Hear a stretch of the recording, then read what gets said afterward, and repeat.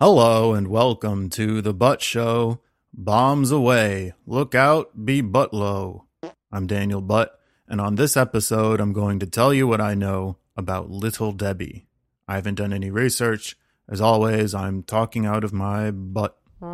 Okay. Little Debbie is a brand of snack pastries with a firm grasp on the gas station market segment. Often consumed by school children at lunch or on the way home from school, their infamous product line includes such masterpieces as oatmeal cream pies, cosmic brownies, Swiss rolls, chocolate cupcakes, mini donuts, both powdered and frosted, fruit pies, and honey buns.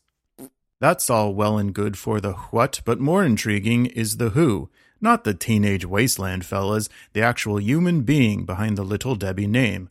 Look on the back of any Little Debbie wrapper and you'll see the name McKee Foods, the parent corporation. Like how M&Ms are owned by Mars, the Roman god of war. Deborah McKee is a real person. She's still alive and well. Her grandparents started the McKee Foods Corporation to sell military staples and all kinds of other boring bland stuff. After World War II, nobody wanted to buy their tinned beans for fun, so they had to switch to sugary surprises.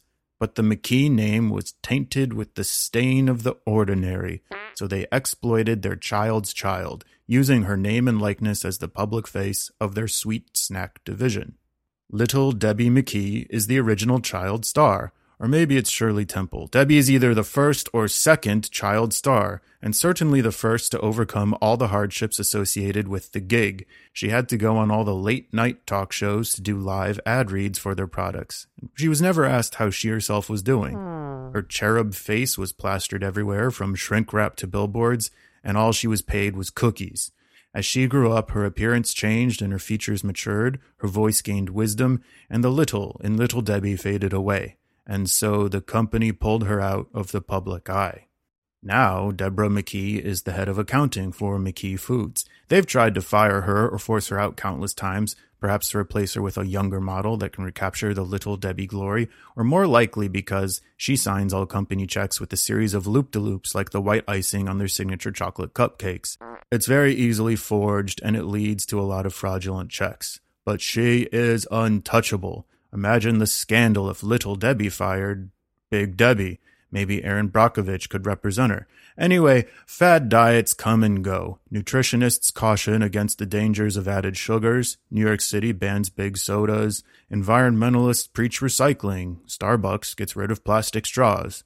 And yet, like its namesake, the Little Debbie product line of sugar bombs individually wrapped in ocean-destroying plastic remains. Long may she reign. And that's all I know about Little Debbie. This episode's Stump the Butt question is, what word is both a song title released by a band called the Presidents of the United States of America and the stage name of an artist who released an album titled Impeach My Bush? Find the answer on the back of this podcast. To submit a topic for a future episode or to listen to previous episodes, go to thebuttshow.com. Take care, everyone.